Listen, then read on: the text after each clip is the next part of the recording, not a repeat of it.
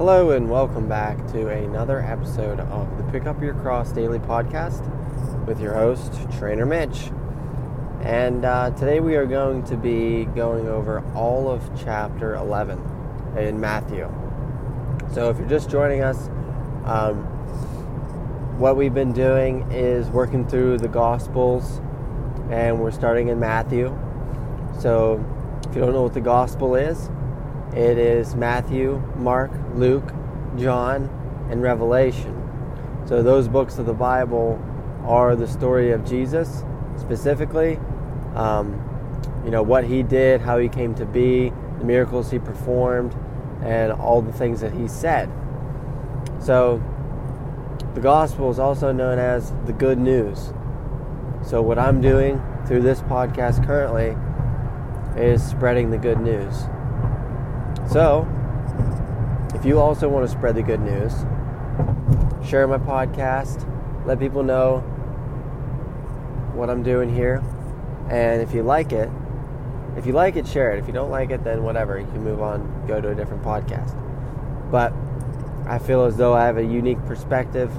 I've read some unique books that provide me with that perspective. So, that's basically what we do here. So just wanted to lay that out there. I haven't really done that at all much, as I do get new listeners basically every episode, I would say. It's pretty random, actually. You never really know what's going on out there in the world of the World Wide Web. So welcome to the podcast, everybody. But without further ado, let's jump into it. So Matthew chapter 11.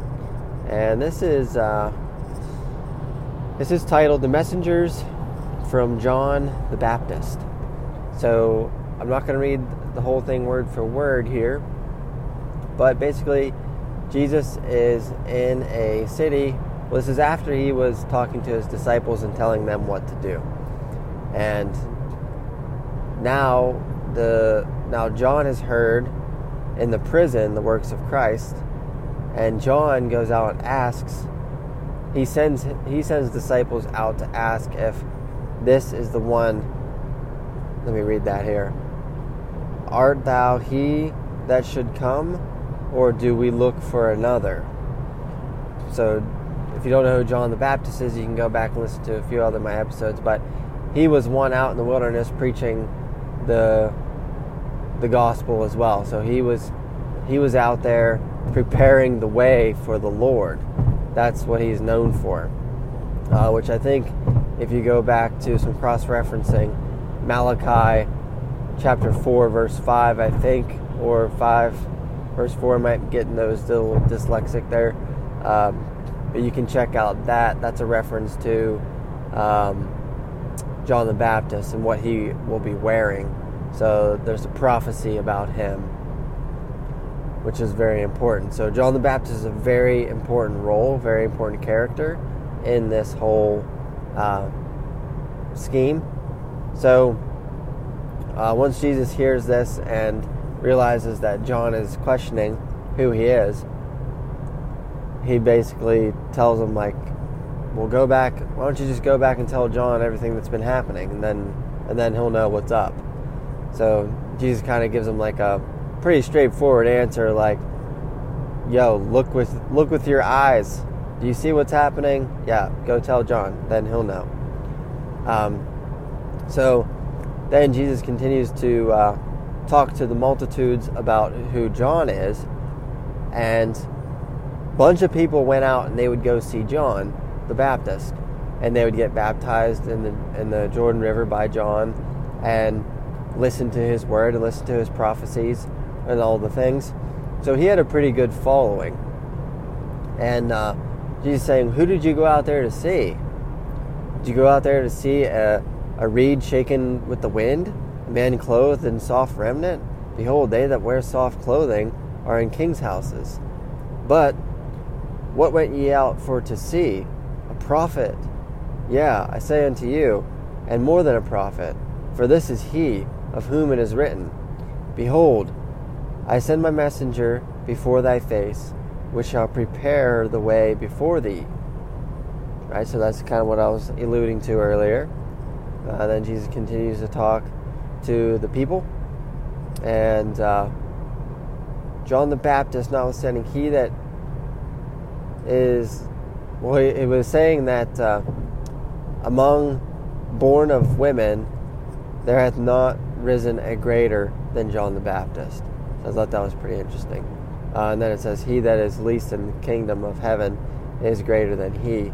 And from the days of John the Baptist until now, the kingdom of heaven suffereth violence, and the violent take it by force.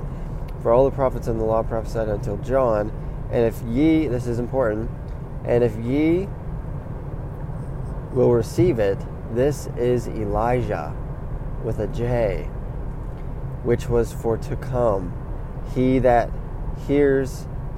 hath ears to hear, let him hear. So that is a prophecy about Elijah, because Elijah never died. He didn't experience physical death. He was taken up to heaven by a fiery chariot. And it's prophesied that Elijah is supposed to come first, and then Christ will come. So they're laying this out, and it's all cross-referenced in the Bible about what the person will be wearing and all the things. And Jesus is saying that this is Elijah. The spirit of Elijah is John the Baptist. So now there's some weird confusion here about reincarnation potentially. So that's always a question that I ask and that I wonder about. And there's another section about this, talking about John the Baptist. So just throwing that out there, if that tickles your fancy at all, just something cool to think about, another possibility out there. This is just why the Bible is so interesting. I don't see how it could be boring and people aren't excited to read it. I love reading the Word. It's powerful. There's so much in it, and it's deep. Okay? So, goes on to continue to talk about John. This is another cool part here. So, for John came neither eating nor drinking, and they say, he hath a devil. The Son of Man came eating and drinking, and they say, behold, a man gluttonous, and a winebibber, a friend of publicans and sinners. So, there's always going to be critics, right? There's always going to be, nope, they're wrong. Not that guy, right? That's not John the Baptist. That's not the prophecy. He's crazy. He has a devil. He's possessed, right? He's out in the wilderness eating bugs and honey. He's possessed. And then Jesus Christ comes, and they're like, nope. He's a gluttonous winebibber. He's hanging out with the lowest of the low. That's not him. That's not Christ. So they're always going to be criticizing things and not believing. So just a lack of faith from the Pharisees, I would assume. Or even could go with the Jews. Because the Jews are God's chosen people, so you would expect them to kind of hold that position for God to come and be aware of things, but a lot of times their ignorance gets in the way. So then moving on to a next little section in verse 20. So it's titled, Woes to Unrepented Cities. So Jesus basically just goes through and names a bunch of cities that he went to and did miracles in, and their hearts weren't changed in the city, and they didn't repent for their sins. And Jesus is saying that on the final judgment, they're going to pay heavily for that. It's not going to be good. It's going to be worse than Sodom and Gomorrah. And then last little section here is verses 25 to 30. I really like this part. It's pretty good. And it's basically talking. So it says, come unto me and rest. That's the title of this section.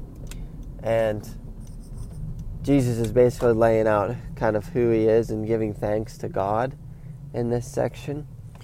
And I want to get to the good part here because I'm almost out of time. So he gives thanks to God, and all things are delivered unto me of my Father, and no man knoweth the Son but the Father. Neither knoweth any man the Father, save the Son, and he to whomsoever the Son will reveal him. So if you know Jesus, you know God. You know God, you should know Jesus, and you should save Jesus, because he is the one that God sent, and Jesus did everything that the Father told him to do. So it's I always like to say, Jesus is God incarnate. God took on a physical body and was here on earth. So that's kind of gets into the Holy Trinity there.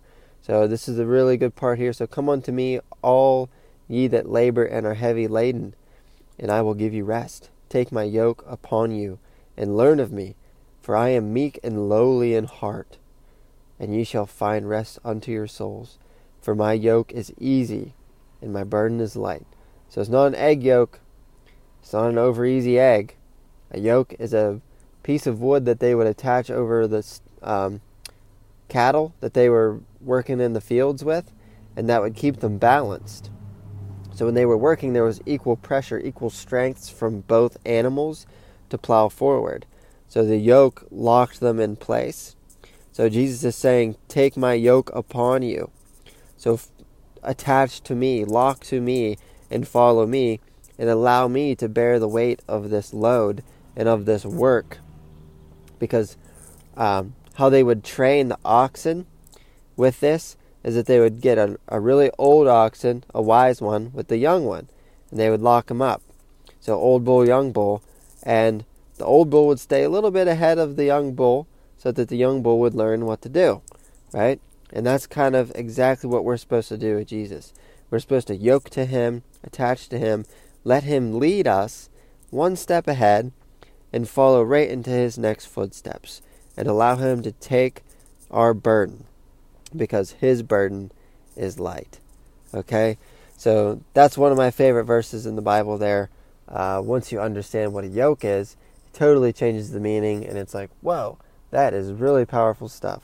So with that being said, I am short on time, so I've been really busy lately. The past month I've been on this program. It's 75 Hard. I'm on phase 3, so it's the last phase, and I've just been doing so many things in a day, and I am tired, and I can't wait for it to be over. I have a few more days left, and yeah, so I gotta talk to a random stranger, so that's where I'm going to right now. Like I said, if you enjoyed the podcast, this is what we do here. I just share the gospel, and I go into things that I know, and I pray before each podcast to God to ask for guidance, and if just to stay on track so that I can deliver his word and transmute his word to the listeners. So if you liked it, please share it. Give me a shout out, give me a review, help me out, help spread the gospel, because it is good news. So with that being said, thanks for listening, and I will see you next time.